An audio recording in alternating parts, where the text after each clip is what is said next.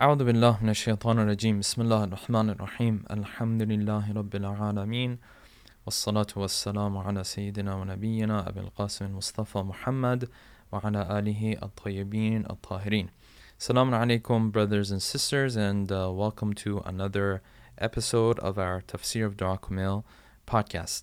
In the previous episode, we ended with this line in which Imam Ali used a very particular wording to explain this very beautiful point that he's trying to make. He said, يَا مَنْ بَدَأَ خَلْقِي وَذِكْرِي وَتَرْبِيَتِي وَبِرِّي وَتَقْوِيَتِي.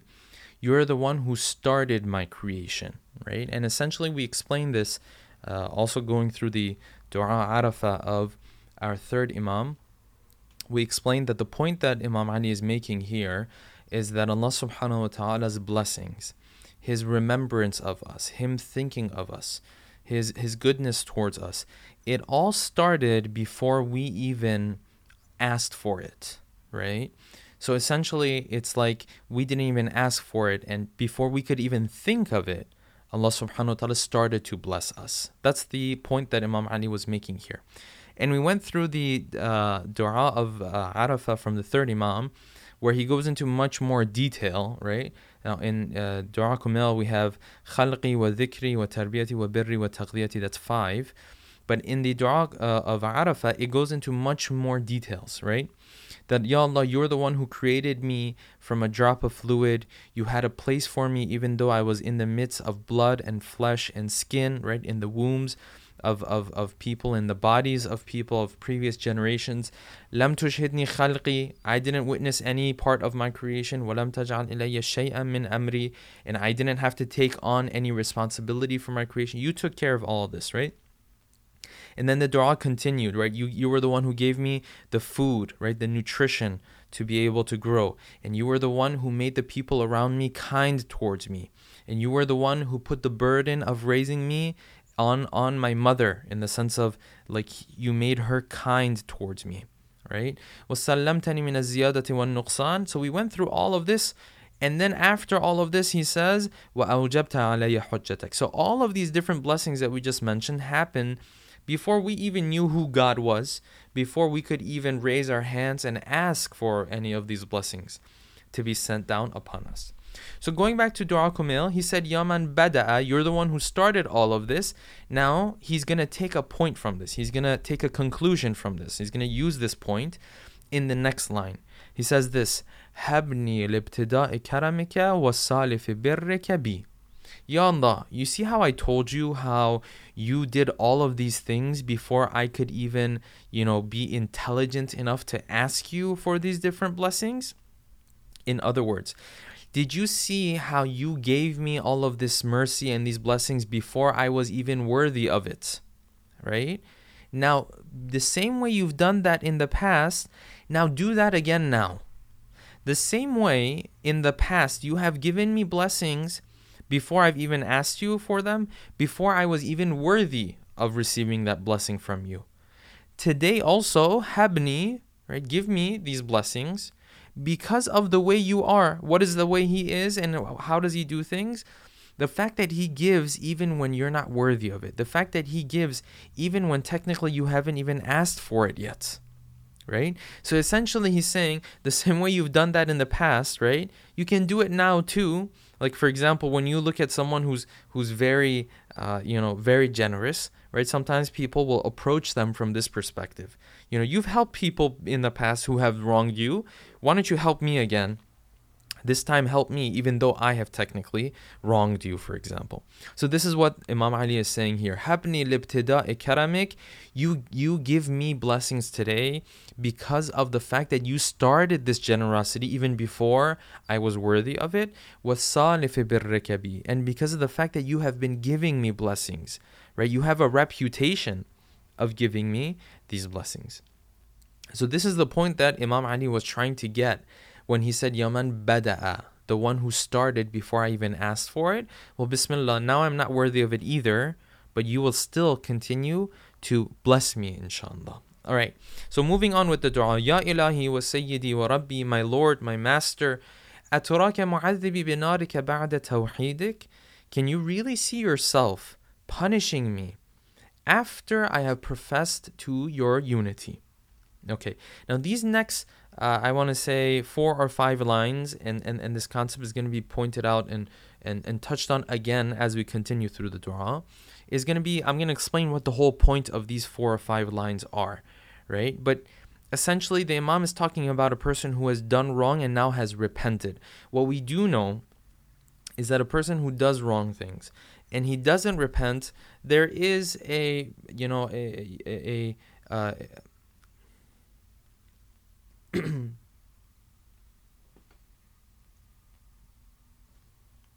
there is a essentially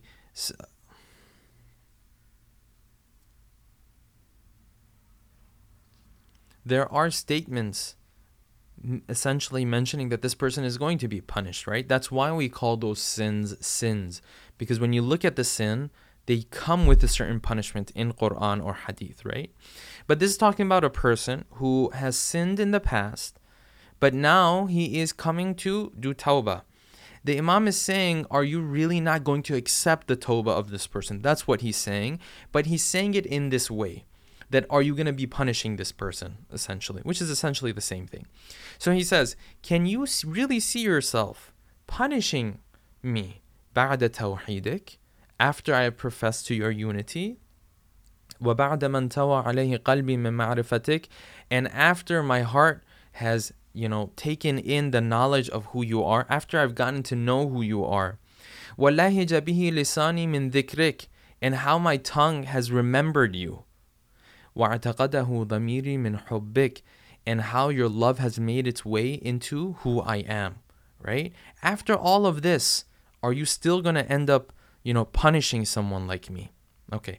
وَبَعْدَ صِدْقِ اعْتِرَافِي وَدُعَائِي خَاضِعًا لِرُبُوبِيَّتِكَ, and after I came to you and I confessed, right, and I admitted to the things that I have done, خَاضِعًا لِرُبُوبِيَّتِكَ, and I prayed to you and I supplicated to you. Okay. And then the next line says this, هَيْهَاتْ أَنْتَ أَكْرَمُ مِنْ أَنْ تُضَيِّعَ مَنْ رَبَّيْتَ. He says, no, hayhat. Hayhat essentially means it's something is far from somebody, right? We've heard that line of the third Imam, hayhat minna dhilla, means humiliation is far away from us, right? Or let it be far away from us. Hayhat means such a type of conduct. In this line of the dua, he's saying this type of conduct, you punishing someone after they come and ask for your forgiveness, this is far from you. This is not the type of action that you do. Now, we know that Allah subhanahu wa ta'ala, if someone comes to him and asks for forgiveness, we know that Allah subhanahu wa ta'ala will forgive that person. This is the promise of Allah subhanahu wa ta'ala. But you will find in these lines and in the lines that come later on, maybe 6 or 7 lines further into the dua, that Imam Ali is speaking more from the perspective of, are you going to punish this person, right? Or do you see yourself punishing this person? Okay, now there's a reason for that. There's a reason why Ali ibn Abi Talib is speaking to Allah subhanahu wa ta'ala and saying, is there a chance that you will still punish this person, right? Essentially, we know that when someone, as I mentioned, asks for forgiveness from Allah subhanahu wa ta'ala, that Allah subhanahu wa ta'ala is going to forgive that person, right? We have that in the verses of the Quran as well. But why is it Imam Ali is speaking of this as if he's not sure of this promise of Allah subhanahu wa ta'ala? Why is he talking about it as he's asking questions, right? Why is he asking it in a question format? Shouldn't it just be that, yes, if someone comes to you after doing tawbah, you will accept their tawbah and they will be forgiven? Technically, that's how it is. Why is Imam Ali putting it in putting a maybe before all of this? So we're going to get to that in just a point. Okay. So he says, Ya Allah, do you see yourself punishing this person who has all of these different attributes? He has professed to your tawheed. He knows who you are. His tongue has remembered you, right? And your love has made its way into his heart. And he has even confessed, right? And he has admitted to his mistakes, and he has supplicated to you while he was humble. وَدُعَائِ خَاضِعًا لِرُبُوبِيَّتِكَ. No, you wouldn't do this. أَنْتَ أَكْرَمُ مِنْ أَنْ تُضَيِّعَ مَنْ رَبَّيْتَ. It's a very beautiful, it's a very beautiful argument that the Imam is making here, okay? So he says, no, I don't think you would do that. Why?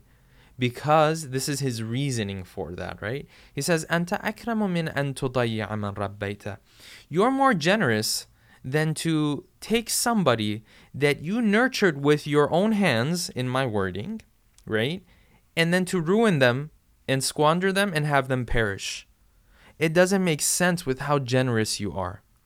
أو تبعد من أدنيت. It doesn't make sense for you. You're not the type of person, right? You're not the type of being that would take someone and bring him closer to himself only to push him away the moment he makes a mistake, the moment he does something wrong, even though technically he is worthy of that.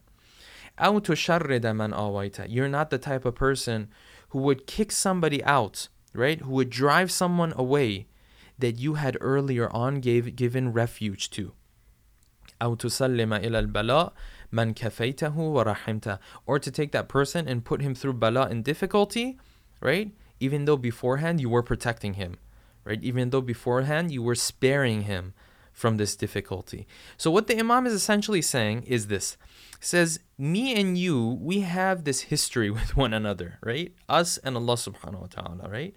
We have this history with each other.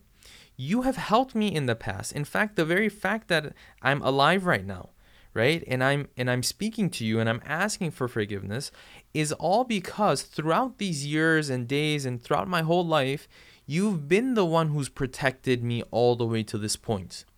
So, this wording I'm going to use and this approach I'm going to use is something that human beings can relate to very easily. And so it doesn't apply to God exactly the same way it applies to us because he is God. But just bear with me. He's saying, because you have essentially invested in me throughout these years, you have been kind to me, you've been generous to me, right? You've brought me closer. It doesn't make sense for you to take all of that investment that you made and just ruin it, right? So to give an example and just to clarify what the Imam is actually trying to say here, you can see this with parents a lot of times. So with parents, when their child does something wrong, right? And of course, they're extremes, this concept that I'm talking about. But when a parent sees that their child has done something wrong, the first time it's not a problem, the second time, third time. By the 10th time, the people around that parent, the people around the mother or the father, right? They get fed up with the child. And by the 15th time, the people around that parent will turn to the parent and say, you know what? It's over. Like, there's no more hope in him. He's not going to change, right? He's just going to be the same. There's no more him coming back to, what he's supposed to do, coming back to the right path. They give up on him, right? And if he were to come and ask for forgiveness from them, if he were to need something from them, right, what would they say? They would say, no, you're not the type of person, you're not a good person, so we're not going to help you out. It's just going to go to waste, okay? But on the other hand, the parents, the father or the mother, because they have invested sweat and blood and tears into this child, right, they are going to continue to be there for the child. While everyone else is walking away, everyone else is disappointed in this child, because this mother or father have worked so hard to raise this child. They have worked so hard. They've invested time and tear and effort and their own mercy and their own hearts into this child. Because they've been doing that their whole life, they can't just take it and throw it away. If this child makes 20 different mistakes, right, they're still going to be there when the child comes knocking on their door. Now, of course, when I'm talking about there might be extremes of this. You might have parents who can't even tell their children that what they're doing is wrong. And that's another problem we have. And then we also have parents who can't tell their children that, even one of the things that they're doing is right. So we have extremes when it comes to this issue of parenting. And that's not, of course, the topic that we want to go into. It's important, of course, for our parents to find a balance in all of that. But anyways, the point is that a parent, because he has worked so hard, he has invested so much time, effort, kindness, tears, sweat, and his whole heart and his kindness into this child, he's not going to give up on this child so easily. This is what Imam Ali is saying. And of course, I mentioned at the beginning that this doesn't apply 100% to God the same way it applies to us, right? Because when we invest in something, if we lose it, then we've actually lost something. With God, he doesn't lose things, right? But his kindness and mercy is still there. In other words, the Imam is saying, you're not going to turn away from me just because of one mistake or two mistakes or any mistake I make. If I come and ask for forgiveness, you're going to forgive me. Why? Because you're the one who has had mercy on me from the very beginning. You wouldn't take this being that you have spent so much mercy on, right, and just throw him away, right, and get rid of him because of some mistakes that he has made. No, you're going to take him, you're going to patch up his flaws, his deficiencies when he asks for forgiveness, and then you're going to bring him closer to you again. So this is what Imam Ali is saying in these lines. Moving on with the dua. وَلَيْتَ شِعْرِي يَا سَيِّدِي وَإِلَهِي وَمَوْلَاي. Says, I really want to know, my master, my Lord. أَتُسَلِّتُ النَّارَ عَلَى وُجُوهٍ خَرَّتْ لَعَدَمَتِكَ سَاجِدًا. Are you really going to take fire, right, and have this fire basically take over the faces of those who have done sajda for you? Again, you find Imam Ali is speaking in the format of a question. Again, it's a maybe. Are you really going to do this? Okay. Now, before we continue with these lines, he says that these are faces that have fallen to sajda for you. Okay. I want to just touch on the concept of sajda before we go through all of these lines. And we actually answer that main question that we still haven't gotten to answering, which is, why is Imam asking this in a maybe? Of course, God would not put someone in fire if they ask for forgiveness. But why is Imam Ali saying this in the format of a maybe? So we'll get to that in just a second. But it's very beautiful that from the first thing that he says is, a face who has fallen to sajda for you out of your greatness, right? Are you really going to burn that face? Why sajda? See, the concept of sajda, and this is something that is discussed in depth and in detail when we talk about the concept of salat. So when you look at the books of our scholars, you will find that they've talked about the concept of sajda in particular quite a bit, okay? Because this concept of sajda carries a lot of weight, has a lot of value, right? So what scholars say is that out of all of salat, it's the sajda that is the ultimate and the closest point a servant can be towards Allah subhanahu wa ta'ala. That's actually hadith. Hadith says that the closest position, or the position in which the servant is the closest to Allah subhanahu wa ta'ala, is the position of sajda. Okay? But even when you look at salat itself, from where it starts from takbiratul ihram, or, actually it starts from way before that, right? It starts with the conditions of prayer, and then it starts with adhan and iqama, where when someone prepares themselves. When you go from that point all the way till the end of salat, right? There's qira'at, and then there's ruku', and then essentially there's sajda. I know I'm skipping a lot of details, right? But these are the main positions in every prayer, essentially, okay? So when you start from the beginning and you go all the way to the end, sajda, being on the ground and having your forehead on the dirt that you were created from, right? And understanding that was your origin, this is essentially the very peak of the prayer. Okay, the prayer actually, the goal of the prayer is achieved, what scholars say, in sajda. Okay, so much so that when someone is in sajda, right, that Allah subhanahu wa ta'ala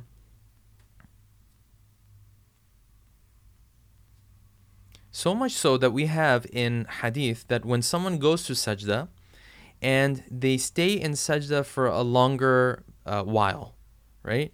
Hadith says, and this is from the 6th Imam, that when he is in sajda and he remains in sajda, nada Iblis calls out. He says, Ya waylah, ata'a wa asaytu, wa sajada wa abaytu.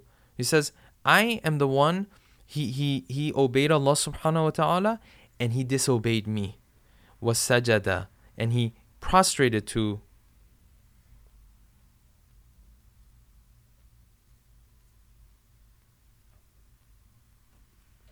Iblis calls out. He says, Ya waylah. He says, as if something has gone extremely wrong. Ata'a wa asaytu.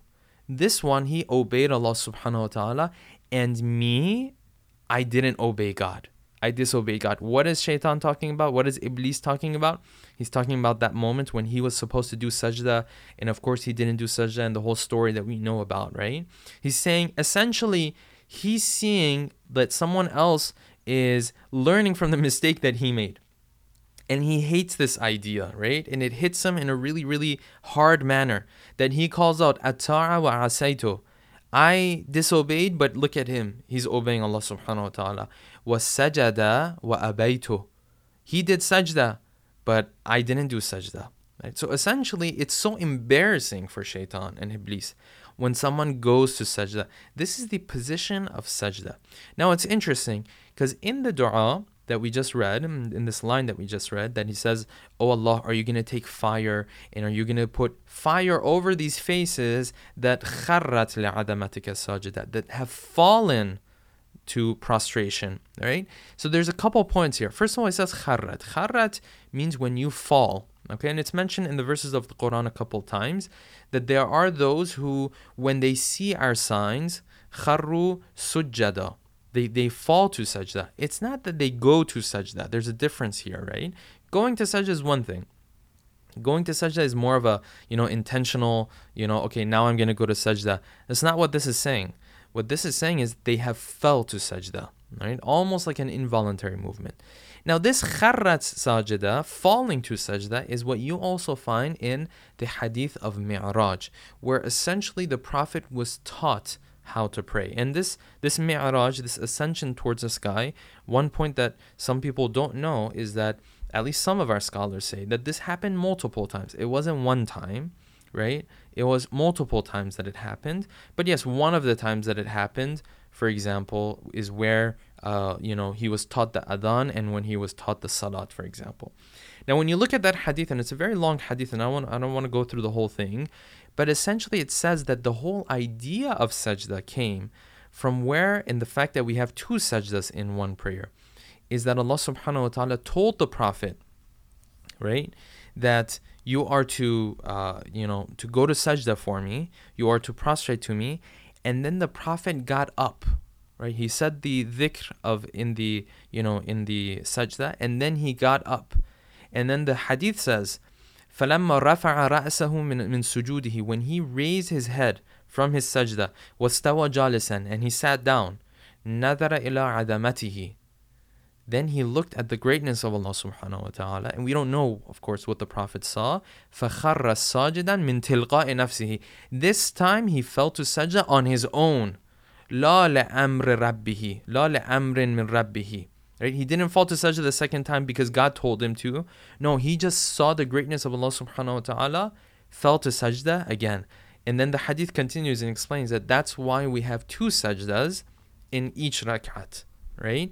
But essentially it shows that this is the very peak, the very climax of the proximity that someone finds to Allah subhanahu wa ta'ala. This is why Imam Ali is touching on this in the first line. He says, are you going to take faces that fell to sajda for you? The same way the face of the Prophet, right, fell to sajda in Mi'raj. Are you going to take faces that fell to sajda for you, and are you going to punish them? We still haven't answered that question. We'll continue with the dua and come to an answer to that question, inshallah, in the following episode.